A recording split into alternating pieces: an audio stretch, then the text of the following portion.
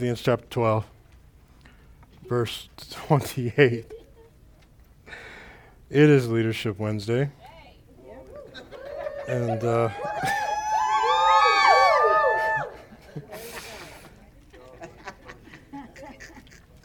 am believing God for the day. When we say it's Leadership Wednesday and the whole place just erupts.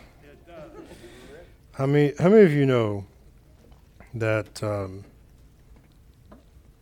Bible says that whom God loves, he chastens? Amen. And the Bible also says no chastening is good in a moment, or feels good in a moment, but it's necessary. Amen. And so 1 Corinthians chapter 12, verse 28. It says, and God has set some in the church, first apostles, secondarily prophets, thirdly teachers, and after that miracles, then gifts of healings, helps, governments, diversities of tongues. Many times people do not realize that they see the front ministries like the fivefold specifically, your pastors, your teachers, your evangelists, your prophets, the apostles. There's always this jockeying, if you will, for name clout. Most people, unfortunately, who pursue name clout are trying to accomplish with a title what they cannot do with their own name. And yeah, I know. And so one of the things that we have to always be mindful of is to recognize that with the ministry of helps, there is an anointing for that. Like I said, people think, well, the pastor is anointed. They'll think, the prophets and, evangelists and so on and so forth. And they look at the fivefold offices, but they don't realize that in 1 Corinthians 12, it lists out that God has set some in the church to be some apostles. Now remember, there's some. Secondarily prophets, thirdly teachers, after that miracles, gifts of healings, helps, governments, and diversity of tongues.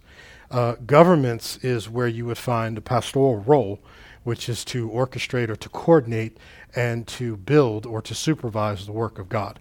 And so if there is an anointing to pastor, if there's an anointing to be an apostle, then how many of you know there's an anointing to help in the ministry of helps? And I think what people do is they think the ministry of helps is a stepping stone.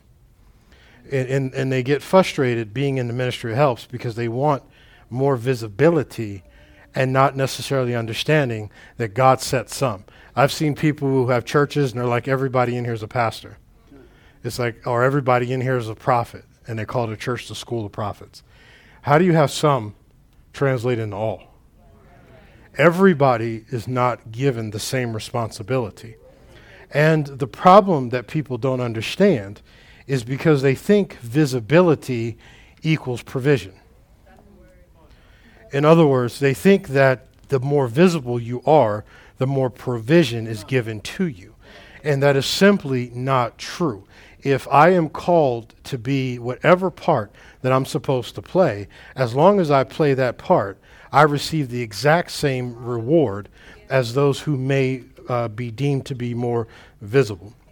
And so let's go to 1 Timothy 3:14.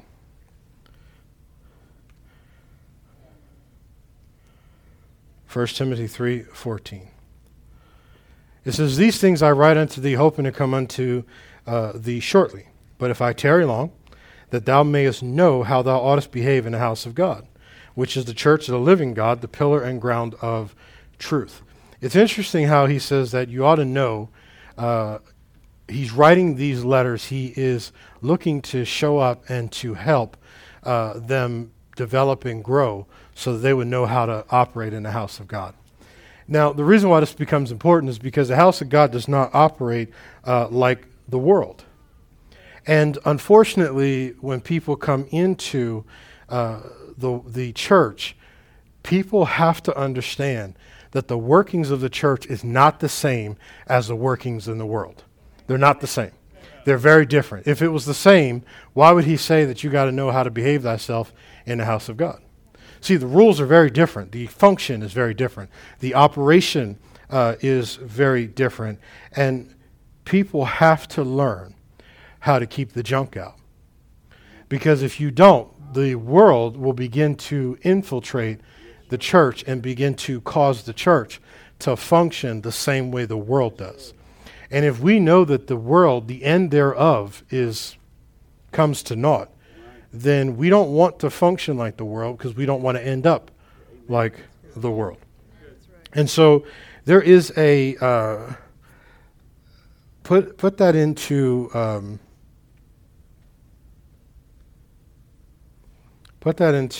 the Amplified.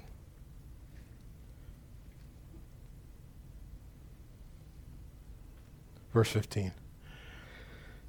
And it says, if I'm detained, you may know how people ought to conduct themselves in the household of God, which is the church of the living God, the pillar and stay. And notice what he says, the prop and support. The prop and support of the truth. In other words, the very foundation, the thing that holds up everything that we do, has to be undergirded by the truth. And obviously, if you have to learn it or people have to know it, he's already speaking to people that are in the church, which means that you don't get it when you're born again. You have to learn it. And so you obviously don't know it if you came straight out of the world, because people in the world think very differently than people in the church. And so this is why the Apostle Paul said, I don't judge people without, I judge people within. In other words, I deal with the circumstances of what goes on in the house of God and not criticize or judge people who are outside of the house of God. Because the truth of the matter is, no matter how evil the world is, they are doing exactly what they're supposed to do. And the challenge is when Jesus said that the children of light are not as wise as the children of the world, he was trying to tell you that people in the world know how to operate in their darkness better. See, I don't have a problem with the person who's in the club backing it up. They know what they're doing and they're doing it. I don't have a problem with the person who is literally living their life, for Satan, and they're going all the way with it. Because at least they're going all the way. The problem I have is believers who now have come into the house of God and don't keep that same energy. It's like if you remember back in the days when you was turning up and you was like, turned down for what? And then you get in the house of God and the worship music is playing and you standing there posted. How did you go from and what I'm trying to help you to understand, Romans 14:1. Can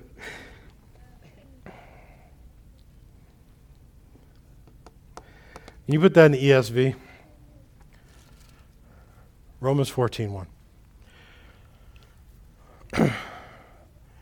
As for the one who's weak in faith, welcome him, but not to quarrel over opinions. In other words, if you are living whatever way you're living, come on. We have no problem. But I'm not going to fight with you. I'm not going to let you bring your outside thinking into the church and think we're going to accept that and fight with you over it, because we're not going to do that. See, you can accept people, but you can reject their craziness. Because, see, people think in the world that everybody's welcome and everybody has a say. Everybody is welcome, but not everybody has a say as to how things go, because it's the responsibility of leadership to teach you how it works here. Because how it works in the house is not the same as how it worked in the world. And so you can always tell people who love rebellion, because when they come into the church, they want to tell you how this should be, what this is, and then they hate structure. So I will say, if you want to make an appointment with me, one of the things I can always tell is when the Jezebel spirit is at work. Because Jezebel cannot stand being submitted to some level of authority. So I will say, if you want to meet with me, you have to talk to my executive assistant. You have to talk to her. Well, do I have to? Yes. Do I have to tell her what the problem is? Yes. Well, I don't want to tell her. I don't care. She doesn't have loose lips, or I wouldn't have.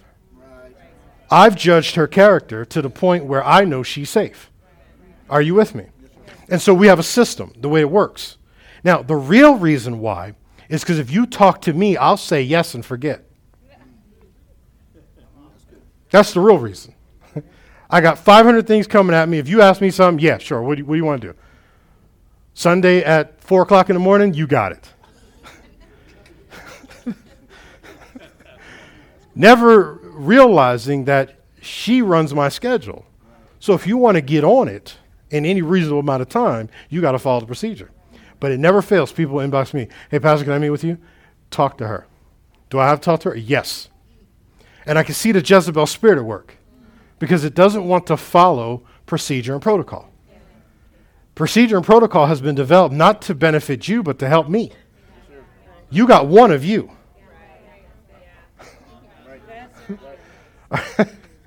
So my point is that when rebellion sets in, it's usually because people have brought worldly concepts into what they believe something should be instead of coming to learn or coming to understand. It's common in the world to talk bad about your boss. It's common in the world to talk bad about your job and to not defend what's going on in your job, or to think, well, if I put money in it, then I have a say-so.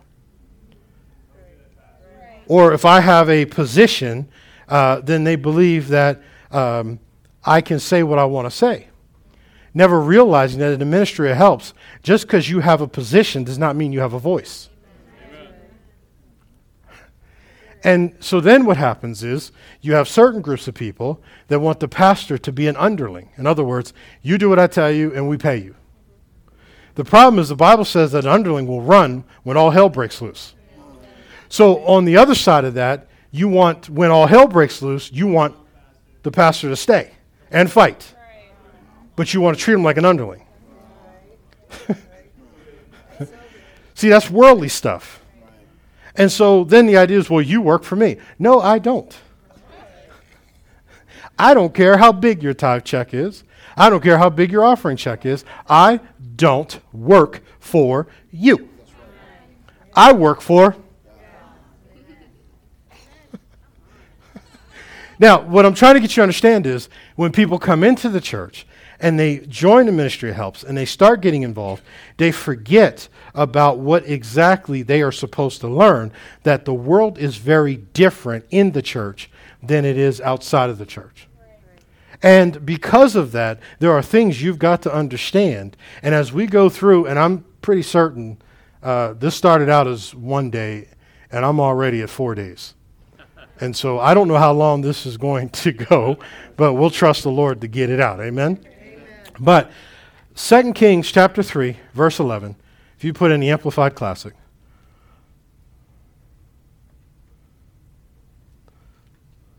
2 Kings chapter 3, verse 11. We had someone not too long ago who has subsequently left, but their constant thing was, why don't you talk about God and country? God and country. God and country. They want me to enter into the political realm. God and country. And it's like, because my Bible doesn't talk about God and country. My Bible talks about God. Are you understand what I'm saying?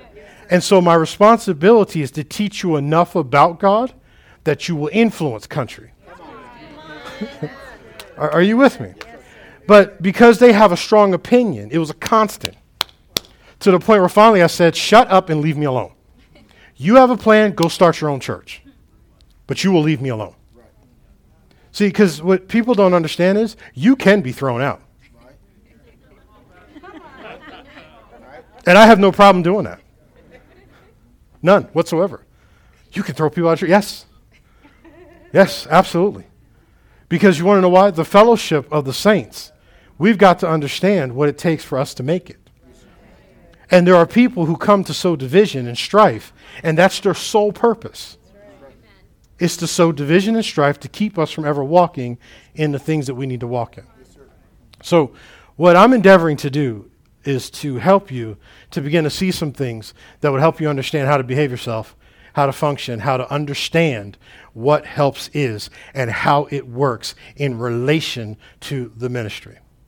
So that as you begin to move towards the things that God may have put upon your heart, that you see in your future, you'll know how to do it. Does that make sense? Great. But Jehoshaphat said, "Is there no prophet of the Lord here by whom we may inquire of the Lord?" One of the king of Israel's servants answered, "Elisha, son of Shaphat, who served Elijah, is here." Keep going. Jehoshaphat said, "The word of the Lord is with him." So Joram, king of Israel, and Jehoshaphat, the king of Edom, went down to Elisha. Elisha and the king of Israel said to the king of Israel, "What have I to do with you? Go to the prophets of your wicked father Ahab and your wicked mother Jezebel."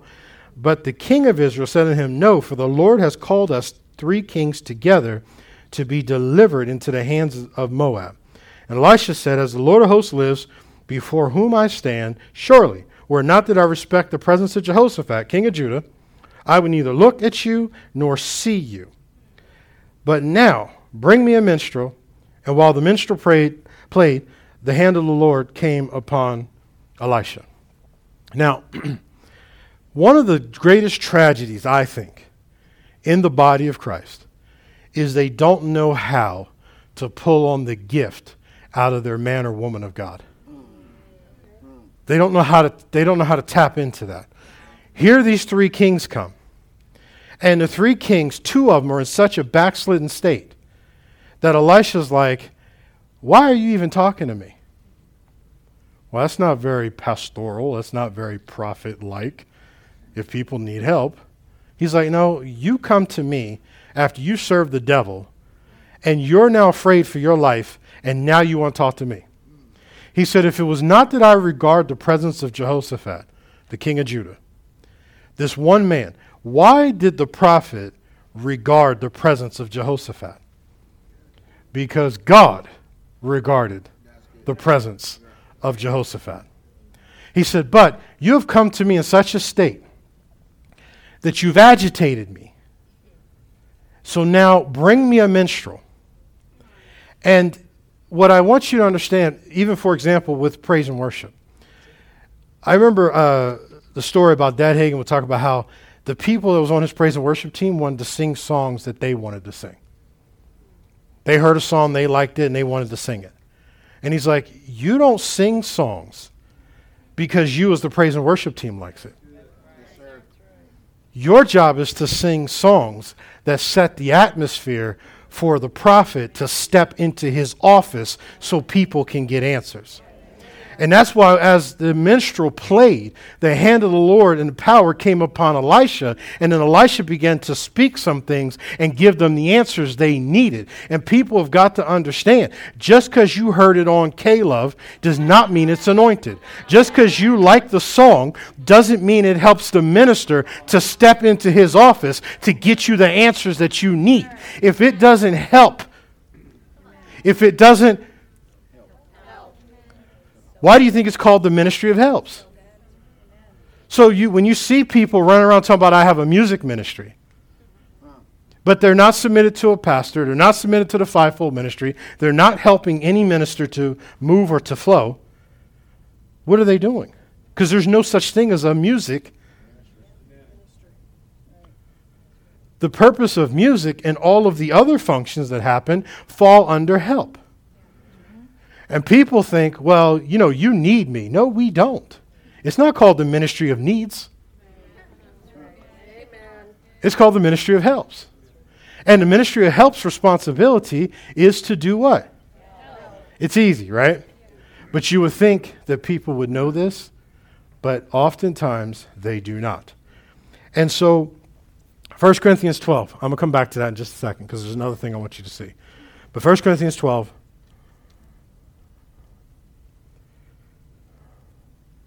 verse 1.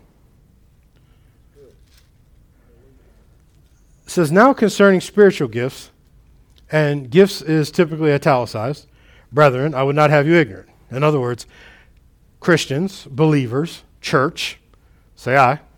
It's because he's talking to you. Now concerning spiritual matters or things pertaining to and of the Holy Ghost, I wouldn't have you ignorant. In other words, there's some things that I need you to know. There's some things you got to understand. Skip to verse 27. Here's one of those things that he needed you to understand. He says, now ye are the body of Christ, and members in particular. And God has set, help me, some, right, in the church, first apostles, prophets, thirdly teachers, after that miracles, then gifts of healings, helps, governments, diversity of tongues. Are all apostles, are all prophets, are all teachers, are all workers of miracles. Having all the gifts of healing, do all speak with tongues, do all interpret. But covet earnestly the best gifts, and yet I show unto you a more excellent way. So if I'm to covet the best gift, then what are the best gifts? Whatever's your gift. Listen, it's easy. You get a gift for Christmas, right? What's the best gift you got? The one you wanted. That's the best gift. The one you wanted, the one you needed. That's your best gift. So when he begins to say to covet earnestly the best gifts, then he's telling you to seek after and desire a more excellent way, and understanding there are things and gifts that are set in the body, which is why you have got to come to the understanding that you have been set in the body. Who sets people in the body? God does. That word set means to array. In other words, to put it in order, to put certain pieces in certain places for certain reasons. So when believers start to think that, oh, I really love the way that pastor does this, or I would love to be able to go to the pulpit, and if you're not invited to the pulpit, then you've got an attitude and you talk bad about every person who is on the pulpit. And so you see someone that the pastor has chosen, and you're like, I'm smarter than them, I'm more anointed than them. You may not ever let it come out your mouth, but your mind is thinking along that way because you have an unrenewed mind. Because if you had a renewed mind, you would begin to realize that you will only do what you are prepared to do.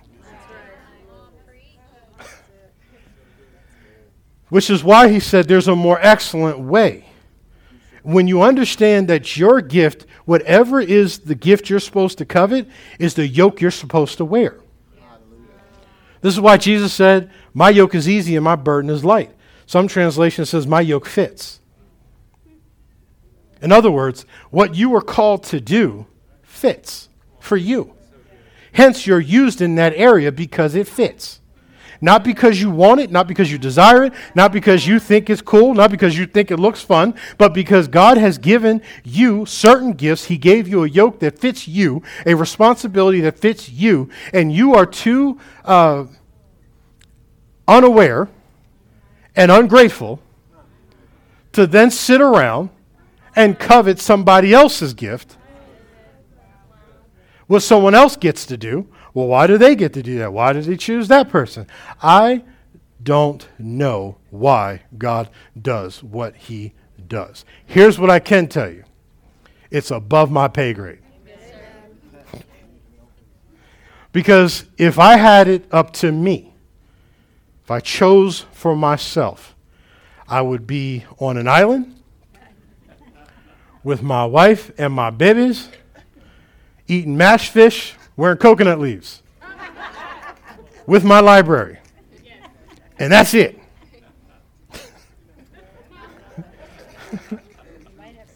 See, what I want you to begin to understand is God set things in a certain way and in a certain order. And what we have to realize is helps is, in fact, a ministry, and it comes with a certain level of provision. And it's the same provision, and this is what I want you to understand. People don't realize when you won't serve in the ministry of helps, you have cut yourself off from a certain level of supply. Because the same provision that I get to believe God for and with is the same one every single person in the ministry of helps has the exact same ability to believe. When people are in the ministry of helps and they're like, well, I don't know if I can do this. I'm not sure I can handle this. The same anointing that's on me is the same anointing that's on you. As God has set me and gave me a gift, God set you and gave you the same abilities. Now you are able to accomplish whatever it is, because greater is he that is in you than he that is in the world. And the anointing rests upon your shoulders to accomplish whatever is asked of you. But if you don't have the ability to tap into faith and to believe in the same way, because you are constantly looking at a prophet, you're constantly looking at this higher, what you deem to be a higher office, you will diminish the office you're in, thereby applying dishonor to what God gave you. Which is why he said, to them that honor me, I will honor. And those that lightly esteem. See, what we don't get is, if you're going to honor God, you also have to honor his choices. You've got to honor his decisions. You got to honor his ministries. Look at Luke 6:39.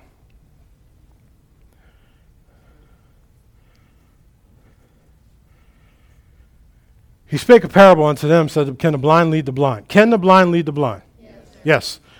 Because how else do they both end up in the ditch? The disciple is not above his master, but everyone that is perfect shall be as.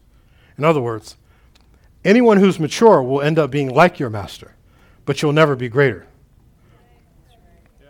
This is why when people come into a church, I've been doing this a long time.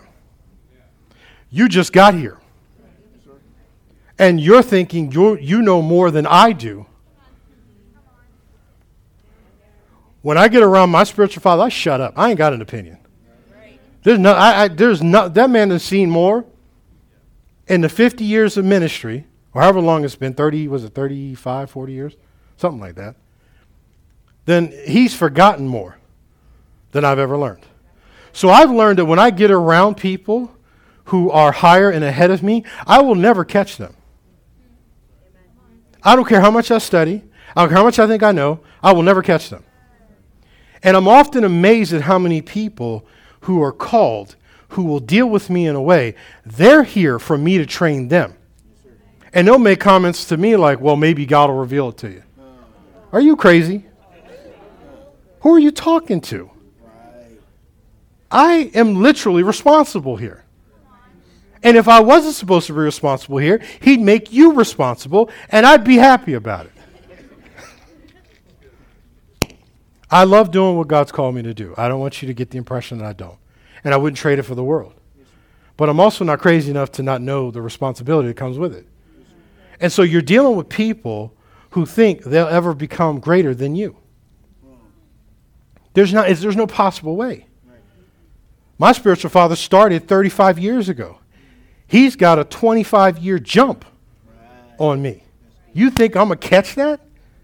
Never.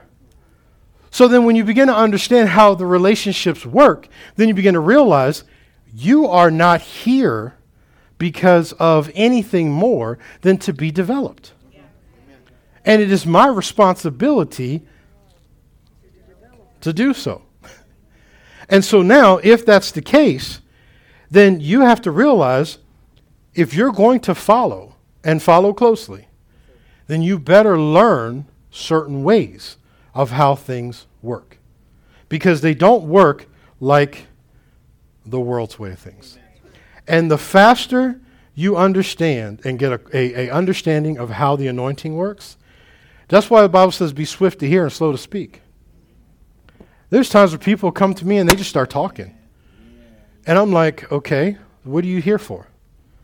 Well, I know I already figured it out. I just wanted to get your opinion. No, I don't have an opinion. Are you understand what I'm saying? I don't have an opinion. I don't. So if you just came to hear my opinion, do us both a favor. Don't even worry about it. But if you came to get counsel and guidance, then the first thing you ought to learn how to do is close your mouth. Because I'm not going to talk over you. If you got all the answers, I'm going to listen. And I've seen people walk away from meetings with me and go, well, you told, no, I didn't. You told yourself that. Don't talk to me. You played yourself. Because you heard what you wanted to hear because that's what you're talking about. Are you? Yes, sir. We okay? Good. So then, when we understand that everything that's done in a ministry helps us to enhance ministry, then we begin to realize that, when we talk about something like seating, we say this is the way we seat people so that people are comfortable, and you think it's not important. Well, if the minister asks you to do it, it's important. If God said, I want you to handle sound a certain way, it's important. If God said, I want you to do such and such way, it's important. And if it wasn't important, nobody would talk about it. And a lot of times when people get into positions, they want to do things their way. Well, I just think this is the way it should be done. Nobody asked you what you think. When you yield to someone else, you begin to learn this is the way they need it done because you're enhancing them, not you. You're not amplifying your personality, you're amplifying theirs. Be careful with people who have your head but don't have your heart. As things need to be done and accomplished in the ministry, they are always to be done in a way that's consistent with not what is the way you want it to be done, but the way it needs to be done. And here is the interesting part about all of that. When Elisha got angry and said, why don't you go to your own priests and your own leaders to get your help? He was trying to tell them, you have a certain way of doing things. You're not here because you honor me. You're trying to do the way you did things with them to now come and do that with me. When you come in out of the world, I don't care how much you think you know. I don't care if you wired the White House for sound. You are not going to run sound here. Well, you don't know how much experience I got. It doesn't matter. What matters to me is the intangibles that are necessary for me to respect and regard your position. And it has nothing to do with what you perceive to be your skill set. Are you understand what I'm saying? Or somebody say, well, I've got all this experience doing this. And it's like, I don't care. It does not matter. Because if your character doesn't match your experience, you're going to be in there making everybody angry. There's people I put into certain ministries. Every ministry they go into, they make somebody angry. And they get into a fight with somebody. And then they run around thinking it's everybody else. You know the definition of insanity is thinking everybody else has a problem. And it's not you. Are you? So there are things that have to be worked out of you in order to be used to a greater degree in ministry. And you ought to be grateful. Because at the level where you are, you can make mistakes and can recover. But if you get out there and you're at the forefront of a ministry and people are, you're responsible for hundreds, thousands, or whatever the case may be, and you're out there doing that same stupid stuff, the effects could be catastrophic. Are you understanding what I'm saying? And so God puts you in a place so you would learn how to behave and how to conduct yourself and understand how to function in a way that is consistent with the way God does things so you can begin to grow in the things pertaining to and of the Spirit. So then when you look at how people deal with certain things, they're upset because you're teaching a certain message. Is he talking about me? Probably. But see, when you understand that, then you know there's a place where you need to make an adjustment. And you can get angry like kids do. How many of y'all got kids? How many of y'all have ever noticed that your kids will get mad at you when you're doing the right thing concerning them? You never let me do anything. No, we're just not going to let you get killed. We want you to grow up. And then what happens? When they grow up, they realize the things you wouldn't let them do, there was a reason for it. And now they're grateful because they're not serving 10 to 20. Are y'all hearing what I'm saying? But believers act like little kids. When you tell them don't do that, he's trying to tell me what, he like the man trying to keep me down. No, dummy, I'm trying to save your life. Because I understand a deeper view of where you're going and what it looks like. The responsibility is to fly at a higher place and see further. And I know there are certain things you can't make it with certain attitudes. Are you? And so there's a responsibility there to help you to grow into what he's called you to do. And at the same time, you have a responsibility to also help. I had a guy one time, he asked me to be his mentor, his spiritual father. And I said, you don't qualify. He says, what do you mean I don't qualify? Sure I do. I said, no, you don't. You don't invest into anything I do. You don't show up to any of my meetings. You're not involved in anything to help. Well, the Bible says freely give, freely receive. The Bible says freely give, freely receive the gospel. I said, I've never charged you to listen to a sermon. You want to give, you give. You don't, you don't.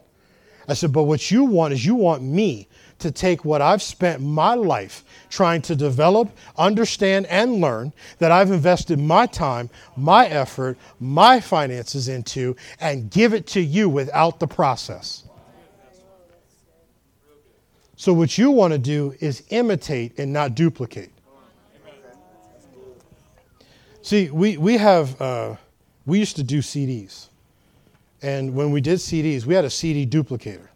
You put the master in, you put the blank ones in, you hit a button, and it copied from the master into the multiples. That took time. And when it was done, you had exact duplicates of what you copied. People don't want the time. They want to imitate. And that's what Spirit of Jezebel wants to do. It wants to get close enough to imitate you, but never put in enough work to duplicate you. And so what I'm trying to get you to understand is there is a reason why the Bible tells you that you are to work with your leaders in a way that brings them joy.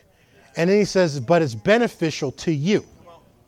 You think, well, if I just serve him, make him happy, everything's great. No, it's for you to allow your service to be a joy to your leaders. Not for me. It's for you. Are you are we okay? And whew. So then look at Colossians 3. You'll like this. Verse 23 in the NIV, please.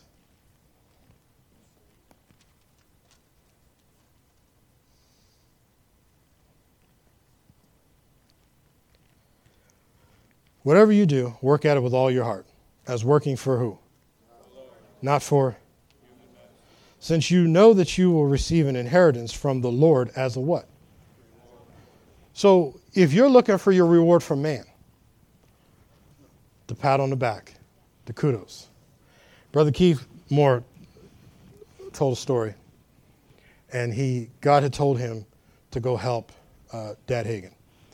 And so they went to help Dad Hagin, and then, he started to kind of feel that he was supposed to start his own ministry.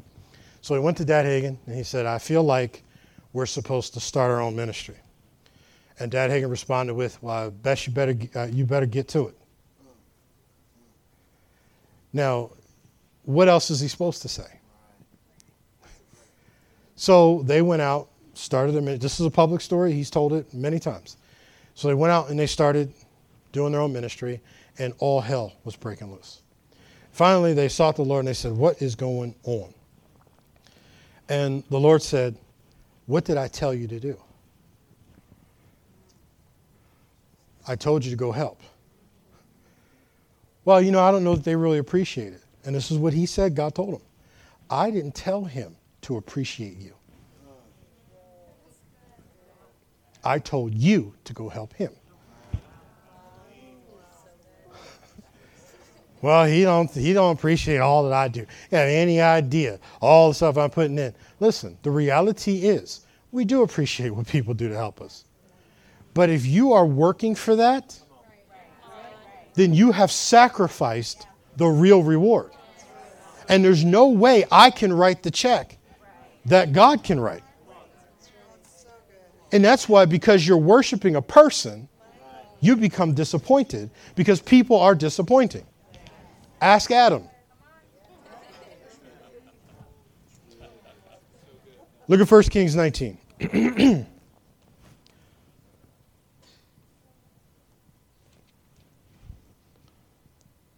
1 Kings 19, verse 15.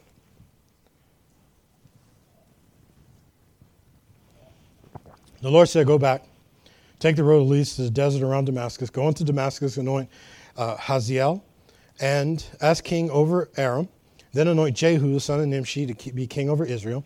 Next, anoint Elisha, son of Shaphat, and Abel of Maholah. He will be the prophet who takes your place. Put it in the easy read version.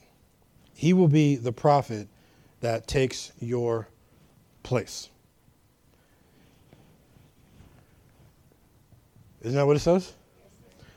So then, help me to understand when we go to verse 19. Who is the next prophet? Elisha, right? So Elijah left there and found Elisha, son of Shaphat, who's plowing, was being done with 12 yoke of oxen. He drove the 12th. Elisha crossed over to him, cast his mantle on him, left the oxen, ran after Elijah and said, let me kiss my mother, or my father and my mother, then I'll follow you. And he doing what? Let's put in the Amplified real quick.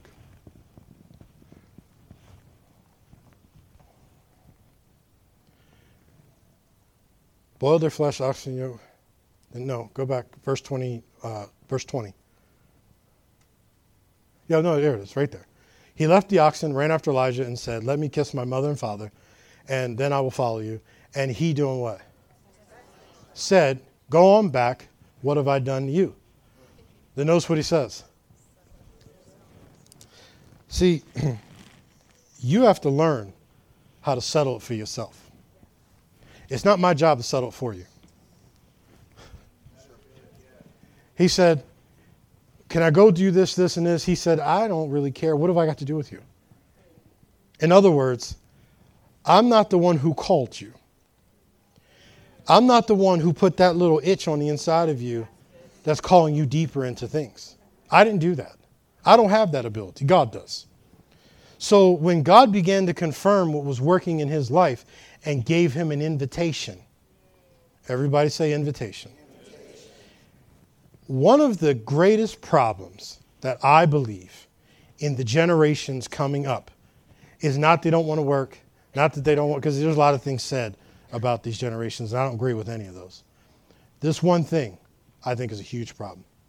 They don't know an invitation when they hear it. I really wish people would know when an invitation is being given. Because your future is tied to the invitation. Your prosperity is tied to the invitation. Your success is tied to the invitation. And people think, well, I can just do whatever I want, however I want. You watch people, they jump from church to church like they can choose what church they go to. When the Bible says he set people in the body as he pleased, not as you pleased. But they think that that's the way it works. And they wonder why it always eludes them. It's always just beyond their fingertips. And it's because they never recognized when an invitation came. There have been times where I'll call and I'll ask somebody something or send a message, hey, could you help me with such and such? It's an invitation. And they're like, oh, no, I'm busy. I got stuff. Or they'll handle it poorly. So poorly that I won't ask. And then I'll ask a little bit later on, send another invitation. But they don't realize it's like a party. If I send you an invite to the party and you don't come, so I might send you another invite and you don't come, I'm going to stop sending. Because why keep baiting you into an invitation as if it's my job? Settle it. I've given people opportunities, flat out blew them. Just blew it. And of course, I'm always gracious. Love you, sure appreciate you, but I'm done. You blew the invitation. You didn't know what this was. Thanks, babe. So Elisha went back from him, took the yoke of oxen, slew them, boiled their flesh with the oxen yoke as fuel, and gave them to the people. They ate, they arose. Then he arose and followed, and he did what? Can we put the next? Thank you. So Elisha went back from him. Then he took a yoke of oxen, slew them, boiled their flesh, and gave it to the people. They ate, and then he did what? There's 12 yoke of oxen. He's plowing one of them. He's using one as a plow, right? So he's a pretty successful farmer. Wouldn't you agree? That's like saying today you got 12 tractors running on your property. He boils one of them. He burns them with the yoke, the wood from the yoke, and he cooks the oxen, and then the family eats and he leaves. Which one of the 12 do you think he killed and sacrificed? His. Which might have been the best one, but it's still his. Why would he do that? Because he wasn't going back. And it's so hard to build anything with people who are always looking back thinking, I could go back to this or I could go back that way. When he said, I'm going to serve and I'm in it to win it, he said, I will burn whatever it is because I'm not going backwards. There is no way I'm leaving my supply. I'm not turning around because I'm totally committed. I don't have a plan B. All I got is plan A. And I'm telling you, the reason why God can't use certain people is because you still got a plan B, you got a plan C, and you are not wholeheartedly sold out to what God has asked you to do. And that's why there is no provision. That's why there's a struggle. But the moment you say, I don't care what it costs, I'm going to use the wood from my plow, I'm going to put the oxen on this wood and burn up the whole thing. Because I ain't going back. Because what was back there is not where I'm going. Then he could have said, you were called to anoint me to be the next prophet. So then he arose, followed Elijah, and he preached for him. Huh? He did what? So then when the three kings got into trouble, and they said, we're having a problem. And the servant said, I know a man. They didn't say, I know a prophet. They said, I know somebody who poured water. Oh my God. His reputation wasn't, he's the great prophet, the next. Did he know he was next? Yes. Was he anointed to be next? Yes. But why doesn't anybody know that that's what he is? All they remember him as is the one who served. But you got people running around, if you'll give me a title, I'll do it. Trying to accomplish with a title what their character will not accomplish or do. Well, you know, if I was the pastor, I'd... No, listen. He was known as the dude who served. Yet the power of God in double rested on him. And when the other prophets came around, you know your master's going to be taking for you today. He's like, shut up, I know it, hold your peace. Why did he tell him to hold your peace? Because you wasn't invited. So don't talk to me because I know what's happening because I was invited. You were not. That's why you're sitting on the outside talking about, I sure wish I could get an opportunity. I wish, God would call on me. If he just give me something to do, your phone rings. Hey, could you help me with this? Yeah, I'm kind of busy. I'm still waiting for God to tell me what to do.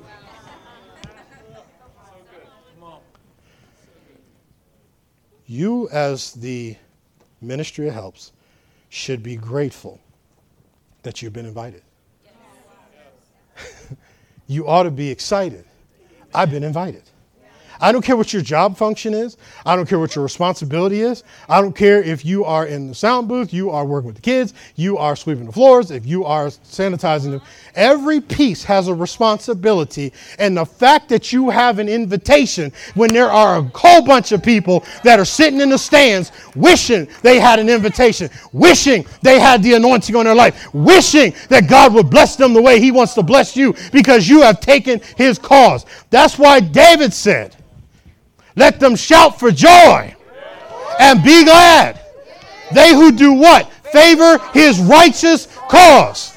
Yea, let them say continually, let the Lord be magnified, who has pleasure in the prosperity of his servant. I am so glad God gave me an invitation to show up. Because without his invitation,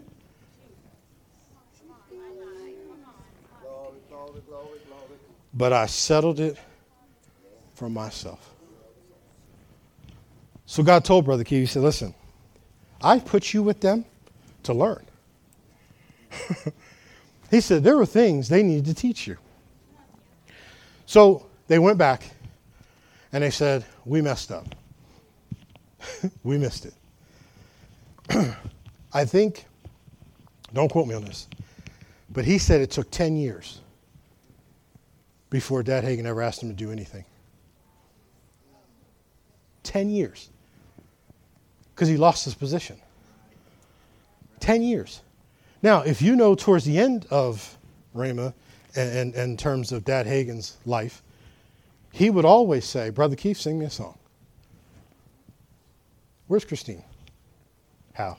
Where's she at? She's not here. Where's Elijah? Didn't he always say that? Brother Keith, sing me a song. Brother Keith, you got something? See, people see that, but they don't know how. And then they see his ministry today.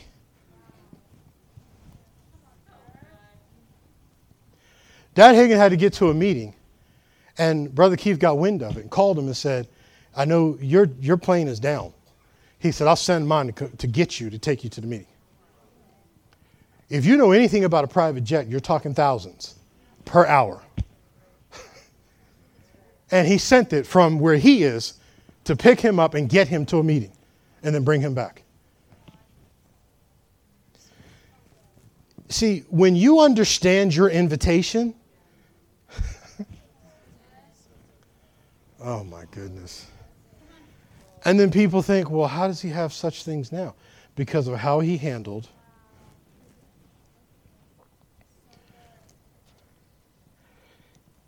Look at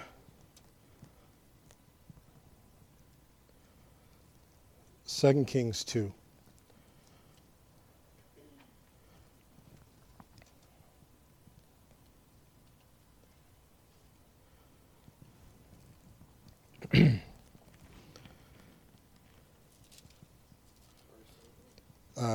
We're going somewhere else. I don't have time for that. 1 Samuel 2, 24, verse 4. 1 Samuel 24, verse 4.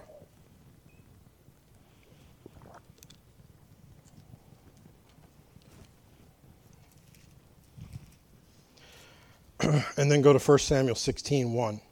We'll read that and we'll go to 1 Samuel 24, 4.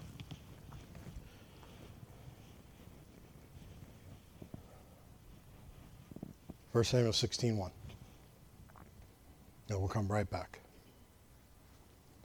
Blessed be God forevermore. And the Lord said unto Samuel, how long wilt thou mourn for Saul, seeing that I have rejected him from reigning over Israel? Fill thy horn with oil, and go.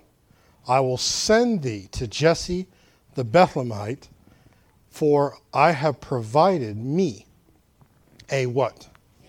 Among his. Did God say, release, clue everybody in, tell everybody, this is what I'm about to do, or did he do it in complete and total secrecy? He said it. I provided a king.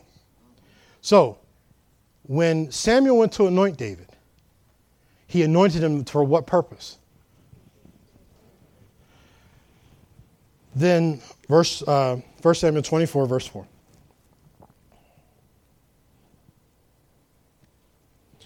David's men told him, this is the day that the Lord told you about when he said, I will give, put in easy read, please.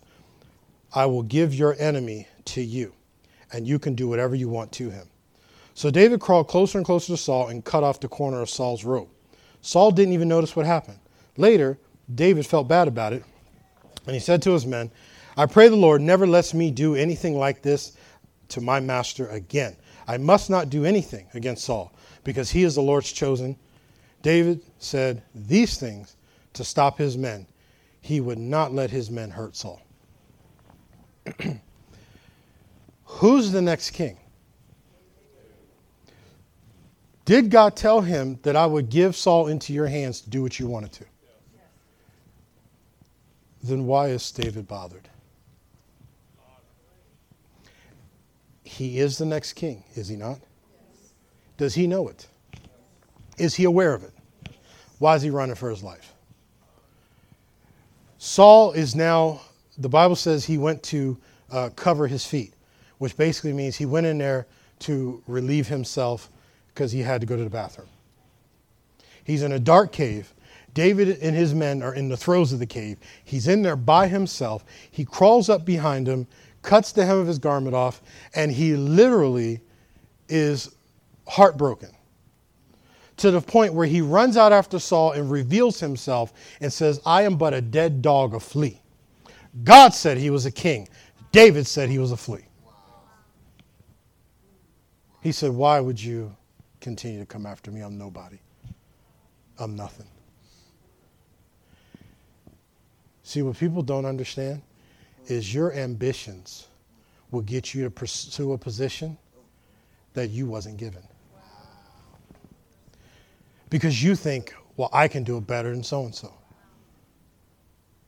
I've had all kinds of crazy stuff go on with different leaders that it's like people under them are jockeying for their position and they're trying to get it any way they can.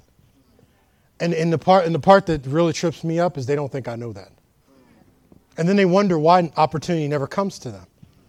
It's because they would cut the hem of their leader's skirt off in a minute and wouldn't think nothing of it, trying to get a position. Because besides, I'm anointed to be the next. Do you know who I am? Instead of saying, you know what, I don't know how God's going to do it. I don't know when he's going to do it. But until then, he's going to find me faithful. He's going to find me respecting those that I have to be submitted to. Because I'm not a Jezebel. I can deal with submission. I can deal with a leader and be led. Because I can't lead until I learn how to. You have to be careful about acceleration. Because getting it the wrong way is a problem. See, you're not submitted when you do what people tell you to do because you agree. People really think that. Oh, I agree with you, Pastor. Let's do that. And then they say, I'm submitted. I'll do it. You ain't submitted until I tell you to do something, as long as it's legal, ethical, and moral. When I tell you to do something and you don't agree, yet you do it as unto the Lord, as if you do, you have now entered into the world of submission. But you are not submitted doing what you want to do. David had every right. Can I take you one more place?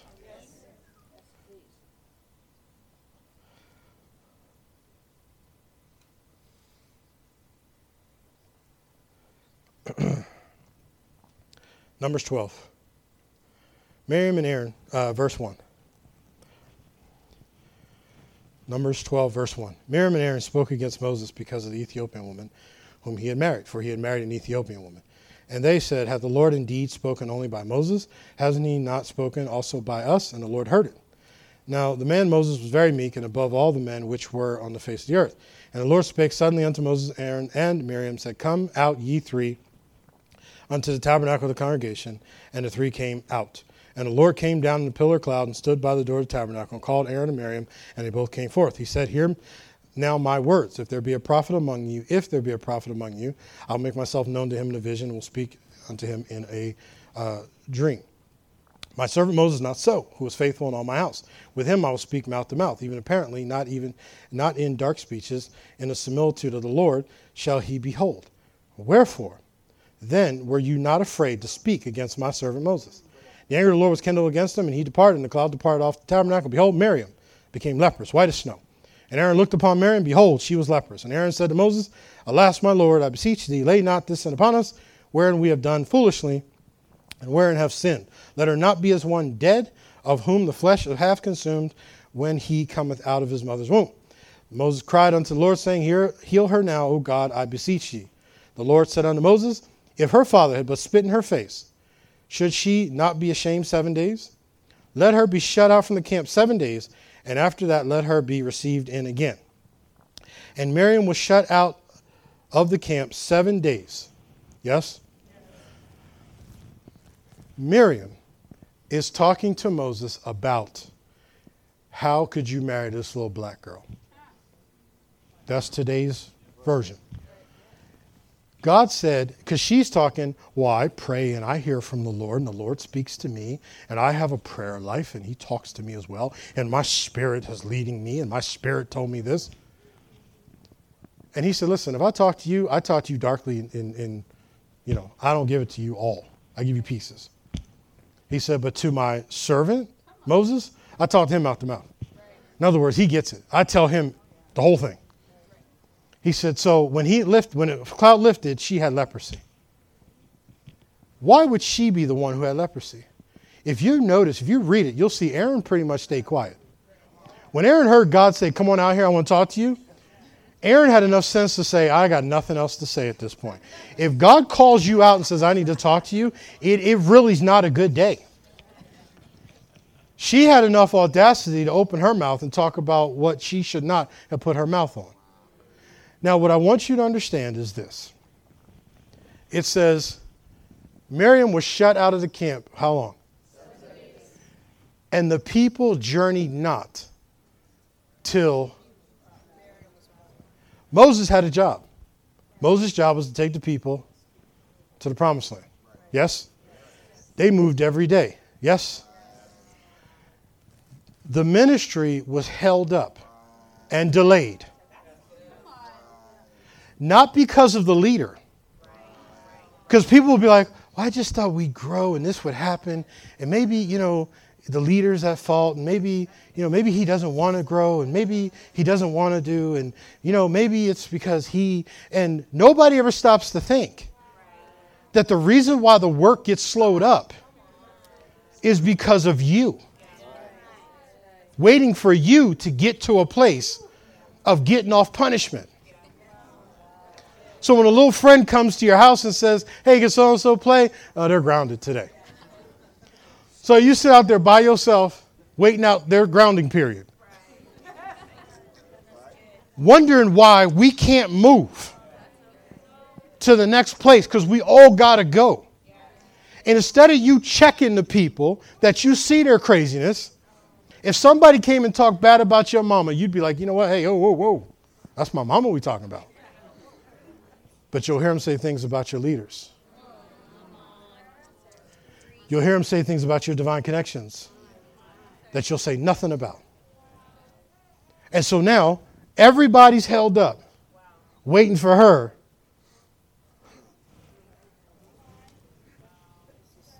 And Moses got to sit there and wait, ready to go, wanting to go, nowhere to go, but waiting for you to learn how to love your neighbor. Waiting for you to learn how, when you serve in your ministry, to love your ministry leader and give them the respect they deserve so we can go to the next level. Because you're needed in the body at the next level, but you can't stop fussing and fighting at the level you're at. You can't even listen to the voice of the one you should be hearing, and now we all got to sit around and wait for you to grow up.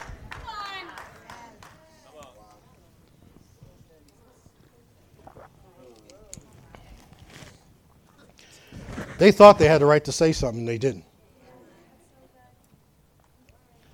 And then people wonder, well, church seems stalled.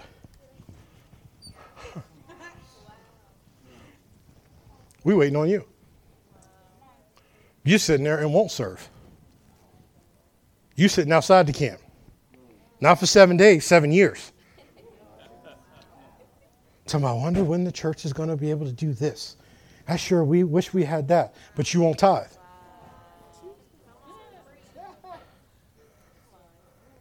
Word goes forth. There's a place of our own.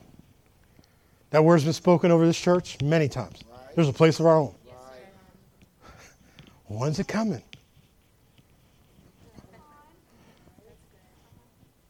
Oh, it's pastor's fault.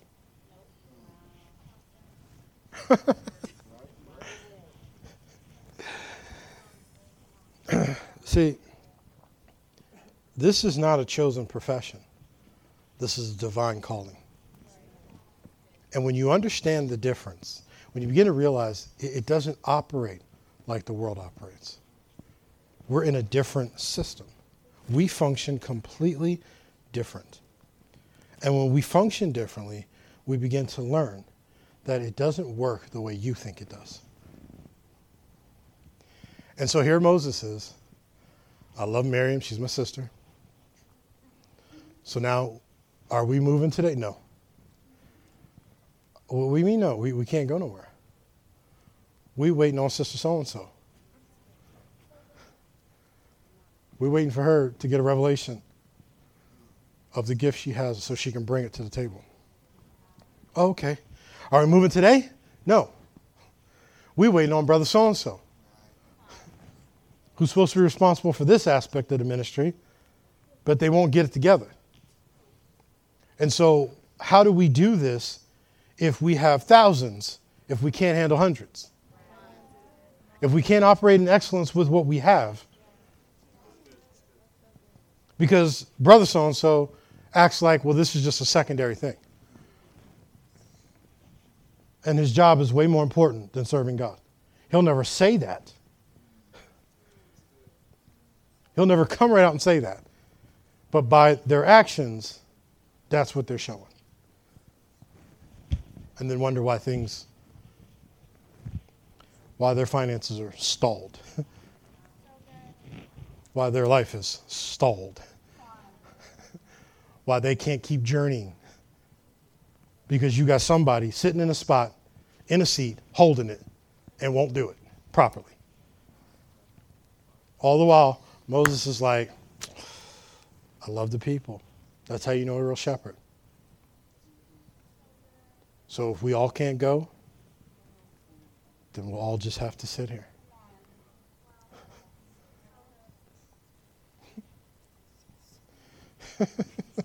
Why y'all look like that? I got about 4 more pages. We don't have enough time for that. So, let's pray.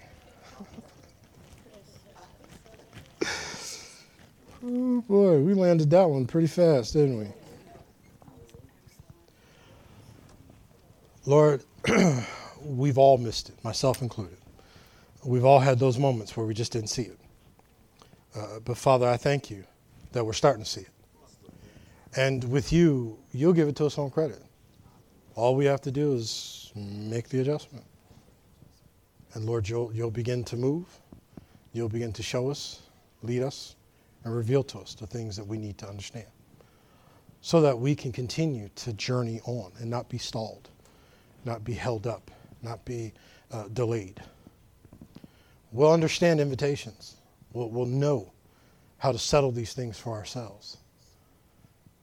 Stop thinking we're a gift to someone else and realize we're there to be a supply. And as we bring a supply, we don't need to be patted on the back. We don't need constant interaction. We just know we're here to do what we are called to do. And we know there's a reward that comes from you, Lord. That's greater than anything any person can do. And so when we serve, whether it be praise and worship, whether it be in the sound booth, whether it be in kids, whether it be in sanitation, whether it be, greeting, whether it be parking lot, whether it be security, whatever it may be, whatever areas we serve, we do it as unto the Lord and not as unto people for their approval. We understand that the ministry helps us to bring help. Not hurt, not hindrance, but help. And so we thank you that whatever way it needs to be done, that's the way we are going to do it. And for those that are already in that path, they're already doing it. And Father, I thank you that they understand there's provision for that. That no weapon formed. They get to stand in a different place because there's a provision with the invitation. There's a supply that comes with that invitation. So, Lord, we thank you for it right now. These things we pray in Jesus' name. And everyone said? Amen. Sure do love you guys. Y'all make it easy. I appreciate you listening because I know it ain't easy. But y'all make it easy for me. So, love you guys. We'll see you on Sunday.